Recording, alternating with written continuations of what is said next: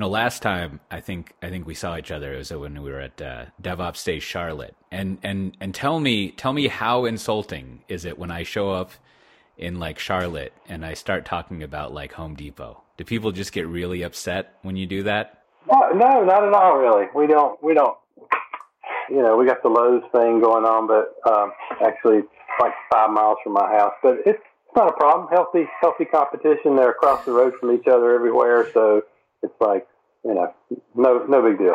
Well, that's good. That's good. Maybe I just got some bad intelligence on the ground from some Orny person when I was there last time. But I forget if I regaled you with this little anecdote, but I remember maybe it was at the last DevOps Day Charlotte I was at. Some person from Lowe's came up and I was saying, because Home Depot talks a lot about what they're doing in the IT world. And I was telling them they should look that up. And the guy kind of like wryly looked up at me. He's like, yeah, we watch all that stuff. It's really nice that they put it out. So they obviously have some healthy cross competition going on. But that's good to know.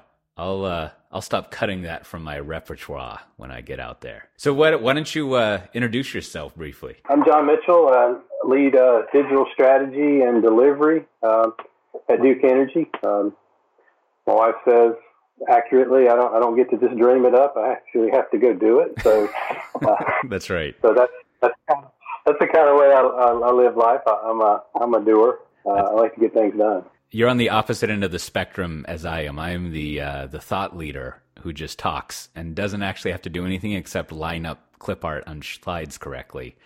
But your stuff has to actually exist. I wish I was better at the slideware and all that stuff, because it's still a prerequisite to getting to do stuff, it seems. But that's what I do. I'm better known more recently at Duke Energy, leading our Idea Lab. And then starting off broadly, I mean, what for people who aren't familiar, what does Duke do? Well, we keep the lights on, right? So literally, we have about 8 million customers across 6 different states, and I think we run the largest. So we're like number one in some categories. You can. There's probably 2 or 3 of us that are number one in this category, and number 2, number 3. But I guess a couple of things that are interesting. We run the largest grid in the United States. So if you count the distribution lines and poles and the transmission lines, it's a very large grid. We are one of the largest, maybe the largest, pure regulated utility. So across the 6 states, it's all regulated. So we don't. That's a very large part of our business. We run 6 nuclear plants, which is kind of interesting. The original clean energy, clean and green. And we, in addition, one thing that folks don't realize about Duke Energy is we actually sell products and services that are related to energy. So our core business is providing electricity, but there's a healthy chunk of revenue-producing type products and services, things that help our customers, things like, the outdoor lighting in their driveway, or things like home efficiency or home energy audits. Lots of different products and services there that surprises some folks that we have a pretty large focus on product development. Ideation, product development. I'm bringing that up because it fits well with this whole digital transformation story, because a lot of those products, any product you want to build these days, has that digital component to it. And how many, I mean, you're big in the Southeast there, but how many states do you cover again? So most all of North Carolina and South Carolina, 6 states, a good chunk of Florida, particularly around the Orlando area, and then pieces of Ohio, Kentucky, and Indiana. We have renewable wind and solar in lots of places, even in Texas, and lots of places across the country. But that's sort of our non-regulated generation type assets that we operate. We're a pretty large renewable energy provider. So what do they call that in your business when you have mixed modes of generating power? Is there like lingo for that you're not just like mono generation?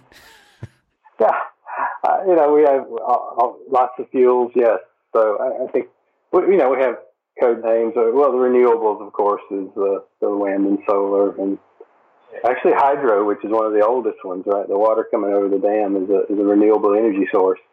And then we have the fossil fuels, which gas is huge these days because of the low cost of gas. And we still have, and then the nuclear. So it's really, really across those different ones. And it's an interesting, it's great to have that mix. And, you're able to, each one of those has their own little nuances. Like a nuclear plant has really reliable power, but if you have to shut it down for any reason, like for maintenance, it can't come back up really quick, so it can't like help you on a very hot day, like to meet demand.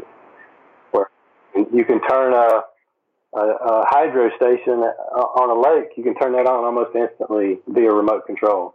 And then, of course, renewable. If the wind's blowing, you've got a great source of energy, or the sun's shining, your solar's great, and not so much at night on a calm evening. So you have all these different fuel choices, different generation choices to choose from, and that's really what keeps the grid stable and keeps the lights pretty reliable. Yeah, I mean, I guess to purposely distract from our nominal topic, like I clearly don't know enough as much of energy as you do or anyone else over there, but like I remember the last major like what's the opposite of like confounding in a pleasant way? The last delightful sort of epiphany thing I had about the electricity was that, and I know this is slightly wrong, but like basically you put energy into the grid and then it more or less has to be used right away. Like, and you can have batteries, and I guess you can do things like pump a bunch of water up a hill and then you can regenerate the energy. And there's all sorts of calculations about how efficient that is and cost savings. But that presents another layer of really wicked problems to solve that are like, we have to constantly be putting energy into the grid and then therefore predicting how much energy to put into the grid, and it like disappears. Like it's a weird, like, I don't even know what kind of system of thinking that is, but it's almost like some kid's game, almost like a Hungry Hippos kind of thing, where like you're a farmer and once your food is harvested, people eat it right away. So there's no shelf time. So you've got to figure out how to do that. But that causes all sorts of weird situations, I would imagine. It does. And I've actually made an analogy. I didn't make this up. Someone said, hey, we're in a world of platforms, right? Well, the energy grid was maybe arguably the very first platform, right? Because you had these independent, you had the generating plants and on one end, and you have this distribution system on another, and then the customer over here, and suppliers and consumers. It's very interesting. And so if you make that analogy forward, it's kind of like a big data platform, right? Where data's real time. You don't use it, you lose it. So we need that storage piece. Battery storage then becomes a game changer and for energy going. And I think just one more thing to lay the foundation for the problem space that you're doing all this fun software stuff in is also it's easy to ignore. I think the most people's experience with the electric company, as it were, is as you're saying, their light bulb and their monthly bill, and then that's about it. But like, there's also what y'all have to manage are all of all the physical assets that you have, or I don't know, however it is you get control of using actual lines and electricity and all the stuff that moves around. And then that drives the need to have a bunch of, what do you call them? Linemen and field trucks. So it's a tremendously relative to, I grew up in the software industry where there are, your capital asset is like a $10 chair from Home Depot. So I guess there's a computer that's expensive, but relatively it's an extremely like capital intensive industry, and also sort of people. You have a lot of people who are out there maintaining things and doing stuff. And so it's, there's a large for lack of a non-military metaphor, attack surface to throw a bunch of software at to improve things. No, that's very true. But and one of the challenges that presented since we're asset intensive, part of the way you kind of think about how you make money is you've got an investment in assets and you reinvest to improve them, make them better, and we get some return on that.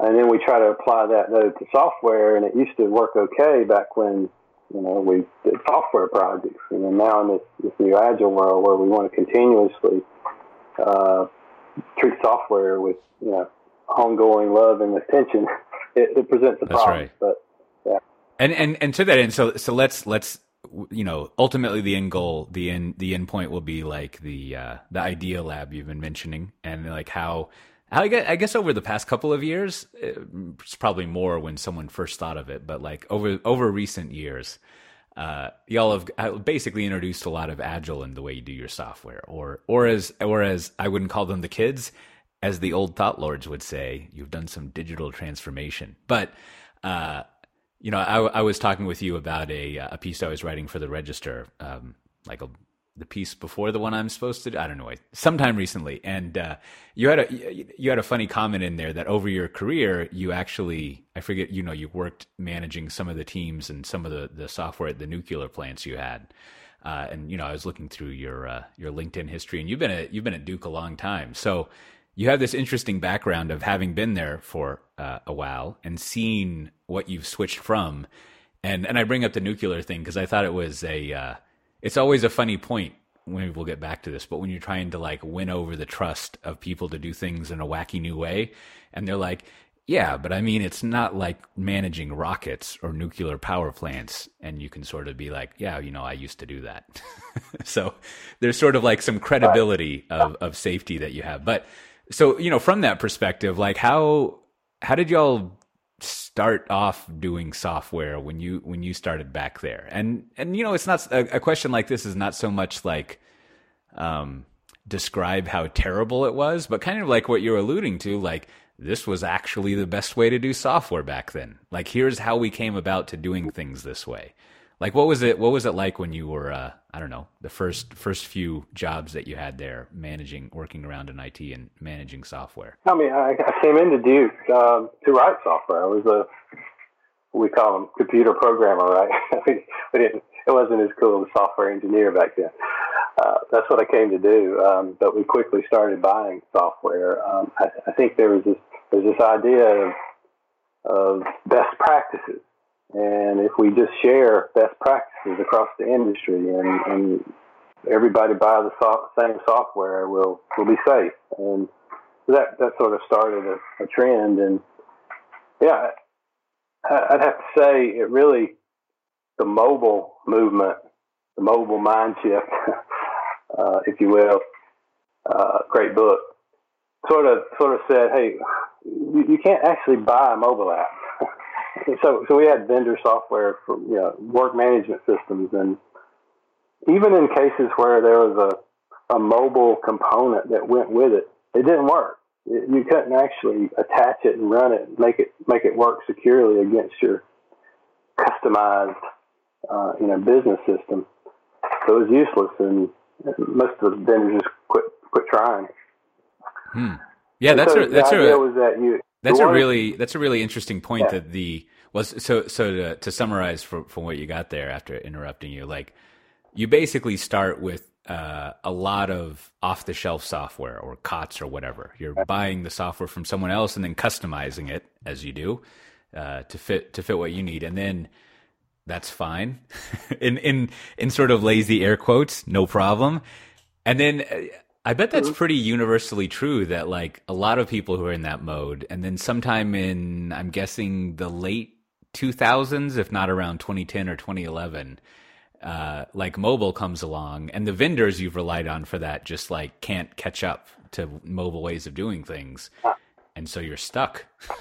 like you're almost, in that case, it's a pretty concrete example of one of the fears people have when they talk about lock-in, right? And it's not, I always feel like one fear is being locked into rising maintenance prices on something. And so you just like have to, it's just rent seeking on the vendor's part. So you have that. But then the other type of lock-in is like this instance of our software will not evolve at the pace that we want it to, and we'll be stuck. So when that mobile threat came in, like how did y'all, like did you all get in a conference room and you're like, we got to figure this out? Like what was the chain of events that led to figuring out how to respond to that? Yeah, we had, at some point prior to that, we had this idea that data was pretty important. And we needed to, as a company, focus on data, and we created a leadership team. We called it the Analytics Leadership Team. And they would kind of go on to and I was a part of that, to sort of define, here's this big data thing's coming at us. We probably ought to get some data scientists and start paying attention to this. And we were very intentional about that. And so maybe a year later, when we started seeing, hey, this could work, we did the same thing around mobile apps. And so we created this leadership team of business people. And again, I got to participate and be part of that. And it was sort of like you would expect an enterprise committee to do. We picked device standards and things like that. But not lost in there was this idea that we had to actually build software, and that we needed to think about, just like bringing in data scientists, we needed to think about how to do that in a new environment, and that the current environment that we're in, the big, heavy, requirements-based environment, is not how people were building mobile apps, not successfully anyway. And so this whole thing ended up being a lot of things into one. Let's write software, but let's do a couple of things right. Let's be agile from day one with mobile, and then let's put user experience at the forefront. So I remember saying this over and over again. It was easy to say Apple sets these expectations for consumers and our customers, and they expect it to be, beautiful and wicked fast. But that's the exact same experience we need to give that worker in the bowels of the nuclear plant. They want it to be beautiful and wicked fast as well. And I think that message kind of resonated with people, because none of this COTS software, it barely worked, much less be beautiful, and it surely wasn't fast. Yeah, no, that's. We should talk about that a little bit more, because that is, as you said, it's kind of easy just to like introduce the Apple sort of line of stuff. But like, was it difficult to convince people that good design was a good idea? Like, what was the reaction to that? Well, they didn't know at the time that we'd have to hire designers and have lots of conversations with design thinking and do all these things. So they were just fine. Yeah, make it pretty. They were fine with that. That's interesting. So you sort of you snuck the designers in under the guise of, they got a good color palette. Everyone can agree the software should look good, but which that's interesting. That's a good sort of, and I'm kind of characterizing it as if you have to sneak things, but I imagine a lot more passive than that. It's sort of like everyone can agree the software should look good, so we should get some designers, and then you make the delightful discovery that the designers also focus on making the software usable, regardless of what colors it is or anything. It's interesting that you had the experience of going through some sort of like transformation already with the data team or data team. I forget which way you're supposed to say it. And so, I mean, do you feel like that provided you with sort of like an analogous experience of like, we're going to need to do another thing that's new and weird for us? Or did it not help out analogously at all? Oh, it helped tremendously. Because analytics, data science was the same scenario. There were a lot of vendors selling it.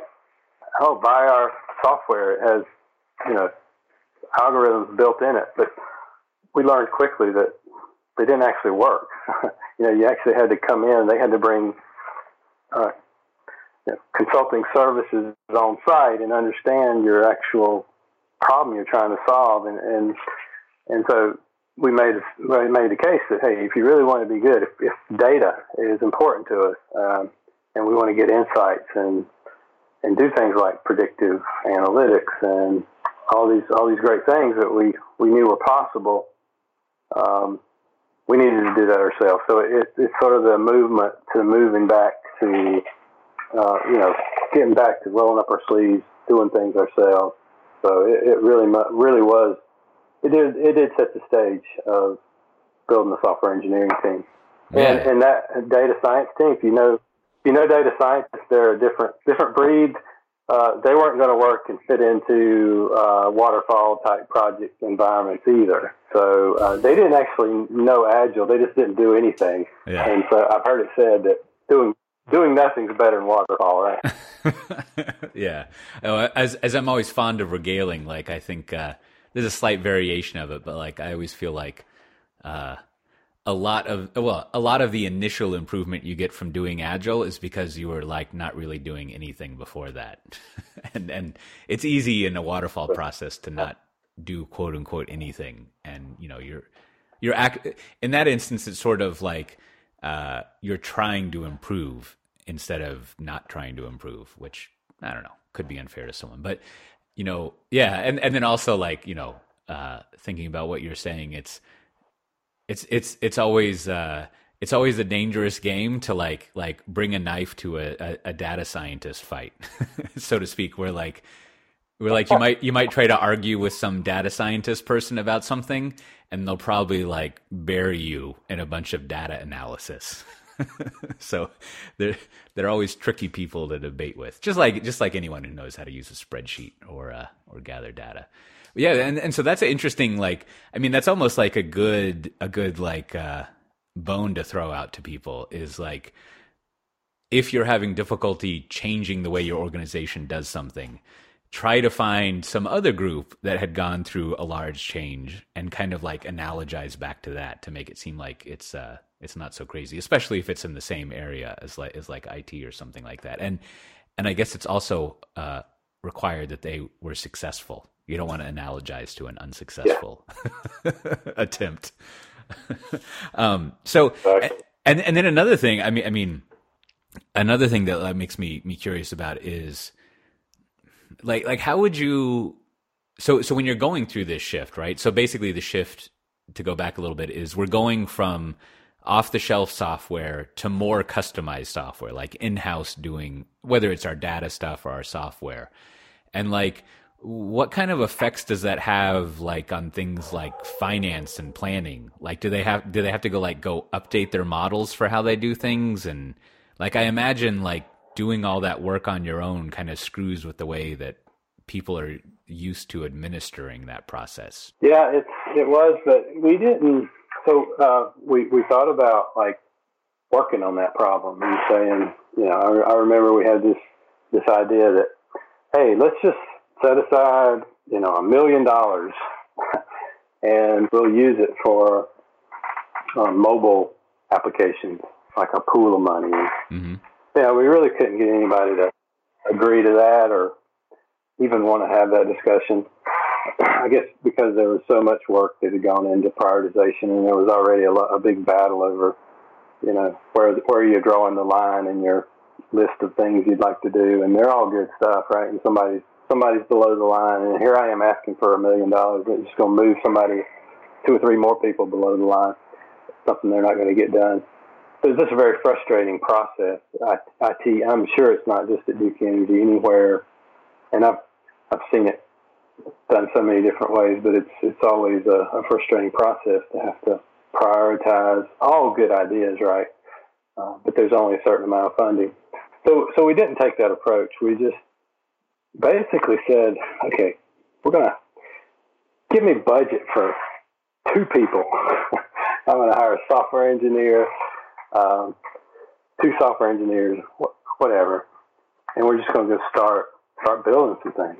And rather than make a big fuss about it, we just launched the Idea Lab. By the time we got it launched, we had about 4 people. And we just got started. And we created some really simple things. So it was sort of like our CIO saying, hey, John, if you build something here with some value, don't worry about not having the budget. We can just talk about it and say, hey, these 4 people created this much value last year, then we're good to go. So we didn't try to revamp the demand management or the project management or any of that stuff. At the same time, the company's starting to adopt Agile, or at least talk about it. So we just started Agile. So we didn't have to fix anything. We just started it really as an experiment, and it went from there. So we started inviting people to the Idea Lab. I'm doing the air quote thing, right? There really wasn't a place. That was the catch when you got there. There's nothing to see. There's just some people around the table, and we intentionally said, "Hey, this is not a place. It's not a box on the org chart. It's really a state of mind. It's that Silicon Valley state of mind. We're running this thing like a startup, and we're just going to do things differently and do things a certain way, and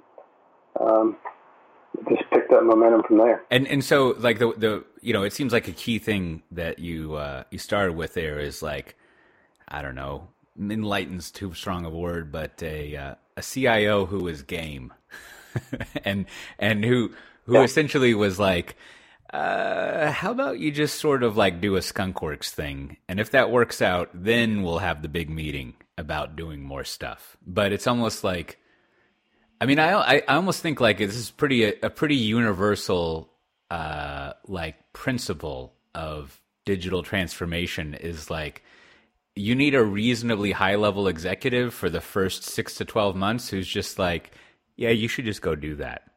Like, don't worry about, like, we'll sort of draw the outline of the money. Like, you're saying it's like 2 to 4 FTEs or whatever, but like, we don't need to do a lot. Let's just go figure it out. We're not going to get you all wrapped up into annual planning, which I think, that presents its own problem of how do you get that person to think that way? But that's a little above the pay grade, as it were.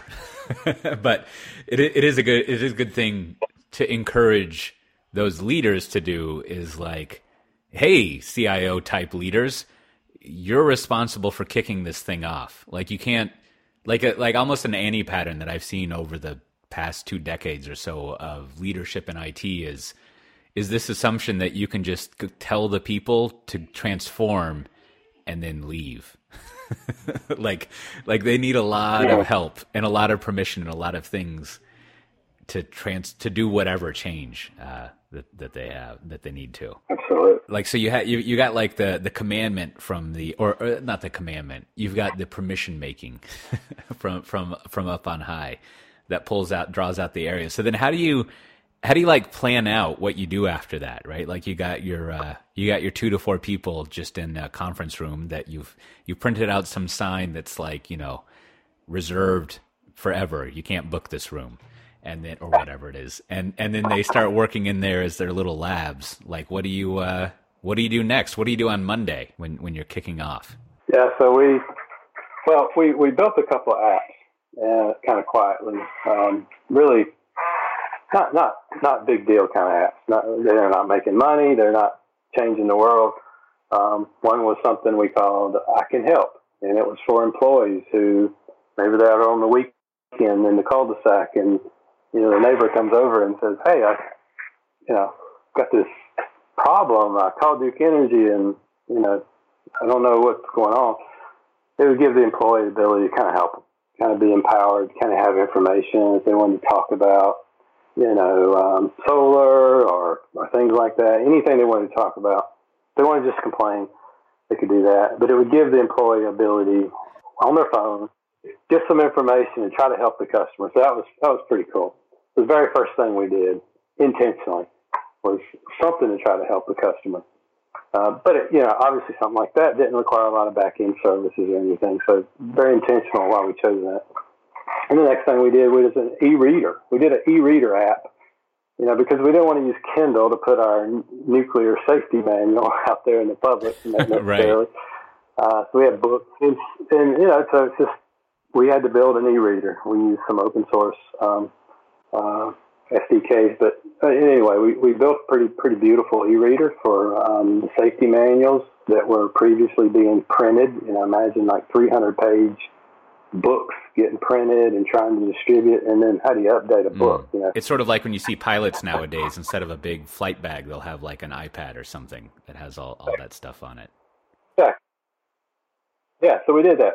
so that got us a lot of attention. And somebody had the idea that, we got this great capability. We need to promote this.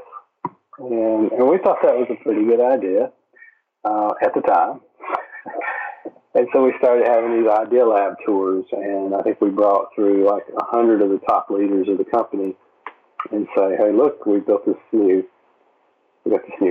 mindset, the Silicon Valley mindset, where we're building mobile apps, and we're also building web apps, and we can do augmented reality and all these different things, because we had an engineering team of about 20 by that time. And then at the end of the tour, we'd say, and what's your problem? What would you like us to do for you? So suddenly we started having all these opportunities coming our way. You sort of created a virtuous honeypot for we did a virtuous honeypot for creating trouble for yourself. The opposite of a honeypot, almost. Yeah. Exactly. So there's a couple of problems we created for ourselves. We tried to be everything to everybody, and we grew really fast. And maybe that's okay. We also assumed everybody loved us because we're doing this stuff, and we realized we were probably infringing in some other spaces. Right? We had the entire company come into the point of the Idea Lab was never to be the modern delivery wing of IT. So that was not our mission. Our mission was really to say, hey, there's a new way of working. Let's see what works. Let's tweak it. Let's adjust it. And then we sort of got into this digital for hire mode really quickly. Going back to those two apps, one, you were making me think like, I bet that's a common question that Duke employees get no matter what they do is like, hey, can you come over and rewire this thing for me? I mean, as one thing, but it's sort of like, it's analogous to when I worked at Dell. You would tell people you worked at Dell, and Dell's like, I don't know what they were at the time, 80,000, 100,000 or so people. And like everyone knows someone at Dell. So they're like, oh, do you know Jane Smitherson or like, Beauregard Johnson? And you'd have to be like, 80,000 people there. I have no idea. But that would have been a great app to have, the Dell Do You Know app. And you could just enter their name and be like, here they are. Yeah.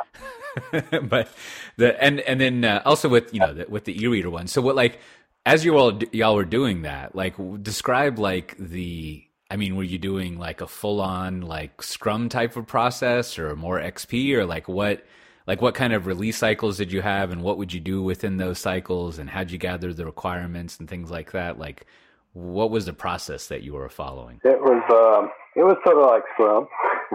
I think that's the only kind of Scrum, sort of like Scrum.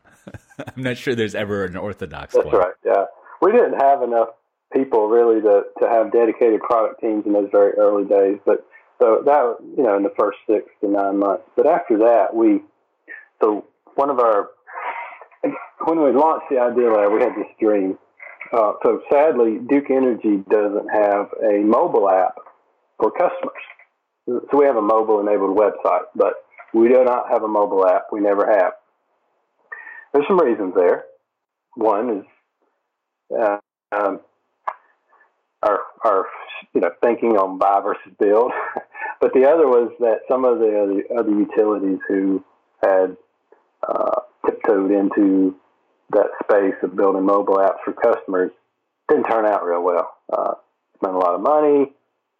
Very low adoption. The ones that did download it gave it like 1 star, and so we intentionally didn't want to do that. So we sort of put it off for several years. Well, part of the thing this Idea Lab, we knew it was sort of unspoken amongst ourselves is we wanted the right to build a mobile app for our customers. We knew we had to earn that though. It wasn't enough that we could build some e-readers and little simple apps. We had to build, really a world-class app that talked to, and so we're a company that's merged several times over a few years, so we have like 7 different customer information systems. So how do you build an app that talks to all those systems built in a modern way? And I always say it has to be beautiful, wicked fast, read our customers' minds. We have to be able to change it every day if we need to. And it has to be super secure, more secure than anything we ever built. So we call that amazing. Uh, and how would you do that? Well, we felt like we were intentional about agile and design thinking, that we could do it. And so that's when we got serious about, how we really work and following really more true to dedicated product teams. We're doing some XP type things like pairing.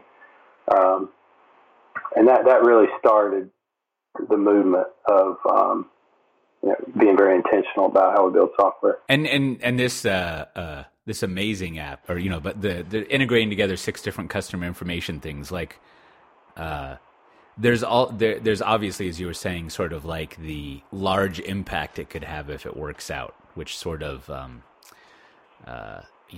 I always shy away from this mentality because it sounds like a bunch of braggadocio, but it's sort of the go big or go home kind of thing, where like you reach a stage and you've got to like prove that you can sit at the adult table and have a big impact. So there's like that criteria, but like from a somewhat technical point of view, like what was how did you evaluate it as far as like this is possible, or like how did you think through like this problem isn't too wicked for us to solve, but it's something that's actually viable that we should work on? And then, I mean, part of that is also like, how did you deprioritize stuff to work on that was too hard in favor of actually doing something? I mean, it just seems like an impossible problem to solve unless you break it down or somehow figure out how to tackle it. But that was the exact approach. I mean, we broke it down into pieces. We started looking at what back-end services were available, and we adopted this concept of a mobile facade, right? This thin layer of services sitting on top of older services, with the intention of we can not only use these underlying services, but we can protect them from the mobile app. And then oh, by the way, all these services are being modernized and consolidated, and so we couldn't wait till those things are finished.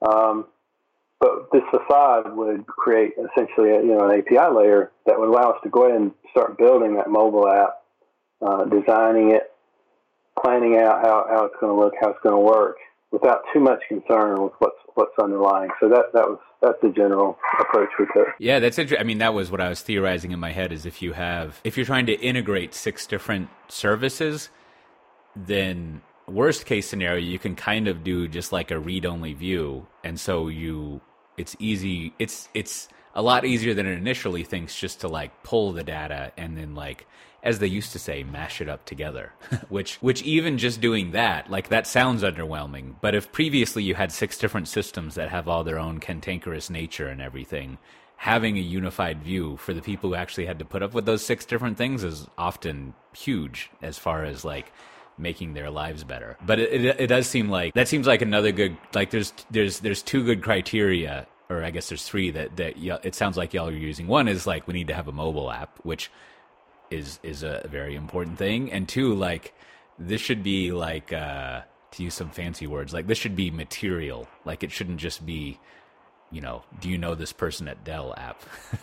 Yeah, right. And then 3, I mean, I don't know how to characterize the third thing, but it's not just that it's technically feasible, but it's kind of like an old, what did they call that? The iron triangle. You can have quality, schedule, or cost, and you can have 2 of those, but never all 3. But it's kind of like a version of that. It's like you can either read the data, write the data, or actually finish the project, and you can choose 2 of those. and so you have to pick something that isn't too complex, I guess, when it comes to a big hairy legacy ball to try to shave or something like that. I don't know. I kind of rambled myself into a characteristic cul-de-sac there. No, I think you're exactly right. In hindsight, it wasn't the best one to pick to be our flagship. It still is our flagship app. It's our best product team, but it's not released yet because we're still working. You can't do a phased release of an app for customers, right? It's either in the store or it's not. So that's one of the challenges until you get your back end consolidated and all your online services accounts and all those put together, you really can't release. So we still hope to do that first half of this year. Probably a better example, though, came a little bit later when you mentioned the lineman earlier. We sort of took all the pieces started coming together with design thinking and user experience and agile engineering when we were asked to really help the guys in the bucket trucks. Right? There's probably about 10,000 or more linemen that are out there every day responding to problems. Of course, they're the ones that respond when there's a storm or an outage. But they're doing a lot of routine work. They're doing a lot of emergent work. They're starting new services for new homes and new businesses. But the efficiency, that they weren't optimal. They understood that they might be passing each other on the road, going across town to different job sites, and it wasn't their lack of wasn't their fault. The systems, basically, the way the systems are operated, really weren't optimal. And so they sat down with us, and they really came to the table saying, "Hey, we're really ready to rethink our business, not just the technology, but we'll repave the parking lots and route the trucks in a different direction. But we're going to look at everything, true transformation." And we were fortunate enough to be invited to be part of that.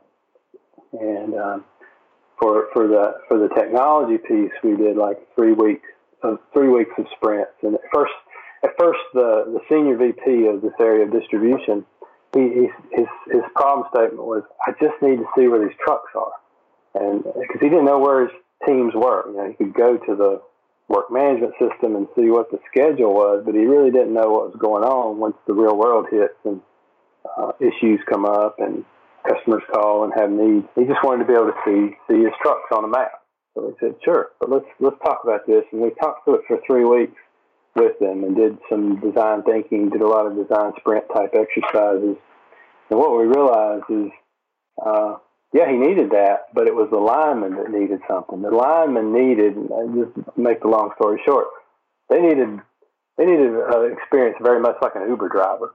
They're out in their truck. Wouldn't it be great if they could see the work that most matches their training, what kind of equipment they have on the truck, and their location, and they can select that work, get turn-by-turn directions to the work, do the job. If they're out there, they can see where their fellow lineman or linewoman, I guess that's the right term, is.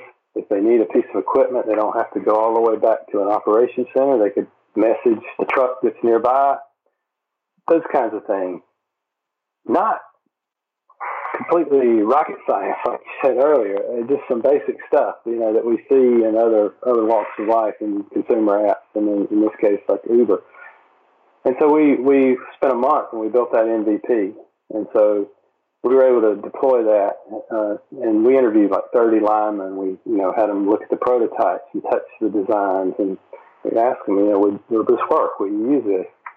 And we took all that feedback, and then so I think it's being piloted with about 100 linemen today, with the goal of beginning to roll this out even broader. But again, it was an MVP, so it was really more true to how we really want to build software, get value out quickly, and then continue to iterate on it over time. So it's a pretty big success story. That's a good story that has a lot of the fun elements of like success of a more agile approach, right? And kind of it's funny, you were making me think as you were joking, like, the what we ended up doing wasn't like a complicated problem. We just had to tell them like where the work was and how to get there, and like give the line people like what the information they needed about what was going on, give them situational awareness, and let them kind of like select work to go to, or at least be involved in that process. And it seems like, I don't know, this isn't always the case, but much of the time, like really good like design thinking just like discovers some common sense you weren't thinking about already.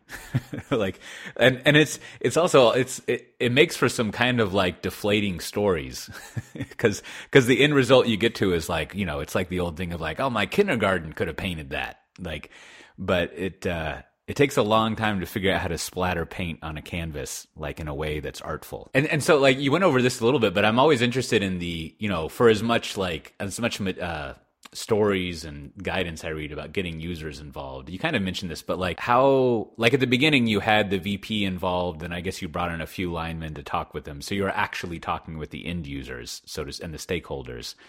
But then ongoing, like, what was the interaction that you had with the actual line people who were using this? How did they fit into the feedback cycle that you had? Yeah, so we made a decision early that, and I was a little nervous about this because, you know, this Idea Lab and this it's all about the culture and keeping the teams close and communicating and collaborating. And this VP and the product owner, which was like a high-level leader under him, she wanted the team out there at the operations center where the linemen are, where they where they park their trucks and start their day and get their equipment and go out and come back. So she wanted the team there as much as possible, and so I was a little nervous about that because, you know, hiring these hipster engineers, right? And I'm going to send them to an operations facility that's, you know, not the most modern of places. I'm imagining if they're like the hipsters I know, they probably buy their work. Both people probably both wear work clothes and really thick boots. So maybe they both are big consumers of Carhartt and Dickies. They got that shared between them. Maybe that's what made it work, but but they actually went out there and they loved it. And part of the process of transformation was to actually upgrade the facility. So they actually got to be there and see them, just like in our spaces, you know, where we're moving to these all open spaces. Well, even the operations center, you know, it was just a bunch of corridors and old offices. They took all that out and had a big open space, big screens everywhere. And so it was just fun for that team to be part of that. And it just got them connected to the linemen there and to, you know, and it's not the engineers working with the linemen on a daily basis, but there's the people that work at the operations center that are working with linemen and on a daily basis. Really strong relationships there, and that was really the key. Truly, you can go in there and you don't know who the IT person is or who the designer is or you know who the lineman is because you know they look like linemen and they're big. Yeah. But it's just truly working as one company and not this, you know, business IT type of relationship. Totally different. Yeah. So you got the people. I used to jokingly call this biz DevOps, where you have the actual business side or the lineman in this case mixed in with the developers and the operators as well, which you know, that's another instance of that common sense thing, right? Where it's like, if you're creating a product for a specific person to use, you should probably talk to that specific person and get a bunch of feedback from them about if it's working or not, which hasn't always been the common sense we've operated under in the IT world. Well, the thing that even the senior VP even said this, it was his words. He had this insight very early on once he saw that MVP of the lineman app. He's like, you know, we got these big back-end systems that we depend on. You know, he was talking about our work management system.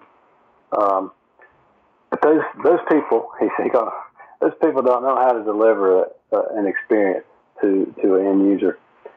And this team, he's talking about the Idea Lab does. And he kind of got it that, you know, you could wire those two together and get something better than we've ever had in the past. And that was just cool to see that insight, is that, hey, we're not ripping out, you know, these mega $1 million systems that we've just spent, you know, years putting in place and years upgrading and years managing and owning.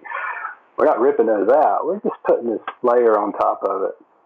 And I think that's the powerful message of that, and actually, you know, going through the process of learning the business before we build software, understanding what they truly need. That was the key. Yeah, no, that seems like, and the, what am I trying to say? A big tactical effect of that is, you know, IT is I don't like this phrase, but it's sort of like a service part of the company. It helps the rest, it enables the rest of the company, the business, if you will. And so, like, if the business wants something, and if the business likes IT, it's sort of like, it's a, how do you say it? A fait accompli. It's like, well, there you go. all the justification we need. Like it's a good motivating force to have them draw you into stuff. So like if we come back to present day, and you've alluded to this a little bit, like so you set up a larger idea lab. Like what is the lab you have now as far as like number of projects and people? I don't know, some way of scoping it. Like how is it now, and like what's your thinking about what it's going to be doing over the next year or so? Like how does it scale up, if you will, or does it not? Or like how are y'all going to manage spreading that initial layer, thickening that initial layer, I guess. That's a weird metaphor, but helping out more than just a few apps that you've been doing. That's a great question. And so we're I think about 150 engineers in the Idea Lab. Well, they're engineers, designers. We call them technical product owners if they're sort of proxy product owners. And it's probably about 15 product teams. So that's where we are today. And, you know, we're back in taking over conference rooms because we actually ran out of space. But there's good news ahead. We're opening up an innovation center in probably August, September timeframe, very large facility. Easily accommodate us with plenty of room for growth. But to your question around what's next and how do you continue to spread this?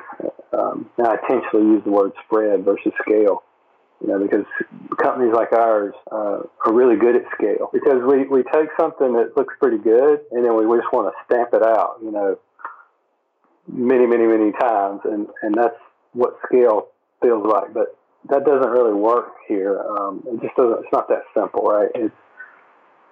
So how do we spread the ideas of design thinking, the lean startup type ideas on selecting what it is we're going to work on, and how do we run experiments and do validated learning, and then the agile engineering. It turns out probably the agile engineering piece becomes the easiest part in the whole thing. And design thinking actually is not a hard sell either. Nobody that's been through one of our design sprints, like, they all come away like, wow, that's pretty cool. We learned something in a week that would have took us 6 months of analysis to figure out. So that's an easy sale. So it just gets back to the whole, you come full circle now. Now we're going to have to deal with finance, supply chain, legal, regulatory compliance, IT. Yeah, IT's still a thing, right? Just because you've got this Idea Lab over here, you still have a lot of compliance and structures and things like that no different than those other things I mentioned.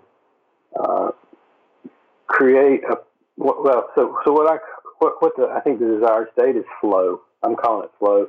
Getting from ideas through the experiments and the learning and building to getting all the way to the outcomes. So how do you get from ideas to outcomes as efficiently as possible? If you could just do that smoothly, that would be flow. But we don't have flow because we have all these handoffs from these siloed institutions. And so how do we kind of take those and flip them on in, just like we did out at that operations center for our distribution team, and really work together. Up front we have legal and security and all these things involved in the outcomes versus just these checkpoints that tend to just slow us off. So that's the challenge, how to solve that.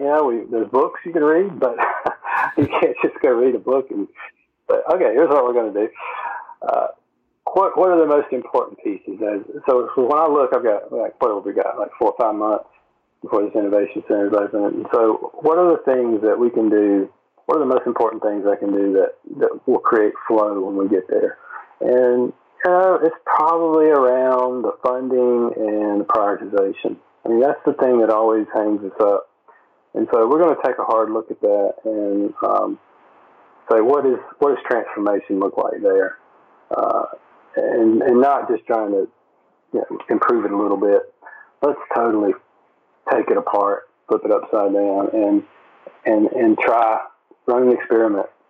And let's say, okay, let's look at funding and prioritization differently than we are today. So that's one thing, and there's probably other things. It's not quite as hard as that, but like getting security involved up front, I think that that's doable. We're doing that. We're doing some of that today, and designing the software secure actually goes a long way to getting through the pen testing and the security scanning and all that stuff that trips everybody up at the end. So I think those are some things that we can work on. We're a regulated utility, regulatory requirements, and so we're not allowed just to do whatever we want to do. Like, Home Depot, we talked about, they can create all kinds of interesting products and services and just, hey, here, try this out. Customers, do you like this? We have a lot of rules, but that doesn't stop us. That shouldn't stop us. That it can't hamper innovation. If everybody says, we just can't hide behind the regulatory requirements. Put it that way. We have to understand. We have to have conversations, and we have to try to find paths forward. So those are some of our challenges that we look to break down. Good news is I have opportunity. We have the opportunity to do this. We're being asked, how do we do this? How do we transform?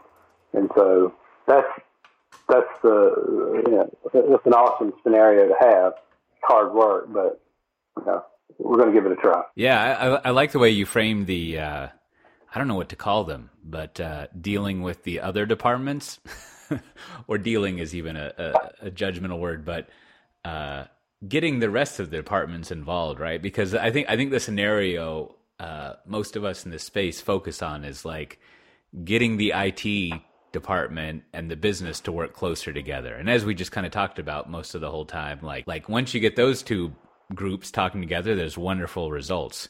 And then you realize that there's all these other departments and you have to figure out how to get them involved, right? Like legal and finance, and in y'all's case and others, like kind of like whoever your auditor, and maybe that's legal too, but whoever your kind of auditor function are, and probably HR has to get involved, and all these other people. And there's not really a lot of well-documented answers to that in the agile world. But it is like, again, it's another application of common sense of like, well, the way we got the IT and business together is we all focused on the same outcome. We were all like part of this team, and we did our part like for this product or this service or this outcome, rather than, as you were kind of saying, having a checkpoint. And so maybe that's a good place to start with legal and be like, hey, lawyer, I know you're in the legal department, but you're really on this team working on this product, so you should work on that. and it's multi-directional, right? Just like you're saying with security, like, it's for one thing, you have to have the security people open to doing things in this way and adapting to it. But then it would also be nice if the developers actually wrote secure software in the first place. And that same pattern could apply to like the lawyers, right? Like if the developers or your product people knew what legal was expecting, they could just build it in from the beginning, but they need legal to come talk to them from the beginning to talk about that kind of thing. But I don't know. It'd be interesting to see how y'all figure that out. You have to take some notes, and so you can come back and tell me how it went. Well, but before I do wrap it up, like, is there you think there's anything that we left out that you would want to mention to people? No, I'm interested in connecting with other people that are on this journey. Who would have thought, right? Could it be digital transformation? It's not even about digital. That's right. It's about all this other stuff, and so I think maybe that's what we'll talk about in 2018. Yeah. No, that reminds me of I came across an article like I guess 3 weeks ago now that was like we should stop talking about how millennials are changing the workforce, because there's a lot of them who are in their mid-30s now, and like they are the workforce. like they've adapted, and the workforce has adapted, and like maybe we had these kooky notions about digital natives, and some of them got in there, but like now they're just the working schmoes like the rest of us. So there's not like, it's kind of like, digital transformation sounds all fancy, but at the end of the day, it's sort of like you're going towards the same outcomes, as you say, and things like that. There's not like a whole lot of earth-shattering differences in what you're trying to do. It's just like you're doing it better and incrementally improving it. So it's in a good way, the same old stuff. as it were, just served up better. Well, so do you have? I mean, if people wanted to that point, if people wanted to follow up with you or get a hold of you, or in a very non-creepy way, follow you around the internet, like what would you point them at? Oh, I should have been prepared for that question. I'm on LinkedIn. Oh yes. Well, that's a fine. Everyone's in there. Yeah. There's actually a lot that goes on in there. I need to go through and do like a house cleaning thing. I think at some point I added like everyone in my address book to it, so it's just useless to me, but I wish those kind of systems had a remove everyone button that you could use, and then you could incrementally go add people back. All right, well, I'll put a link to that I'll put a link to that in the show notes. As always, this has been Software Defined Interviews. If I don't know yet what number episode this will be, but if you just go to softwaredefinedinterviews.com, you can find the show notes and have a reason to go to LinkedIn and find a few more things like that are relevant. And, we've got a Slack channel you can join, listeners, to chat about this and all the other stuff like our other podcast, Software Defined Talk. And we have T-shirts and stickers you can buy, little newsletter that I'm remembering I'm supposed to write today on a Friday, and I probably won't, that you can subscribe to. And with that, we'll see everyone next time. Bye-bye.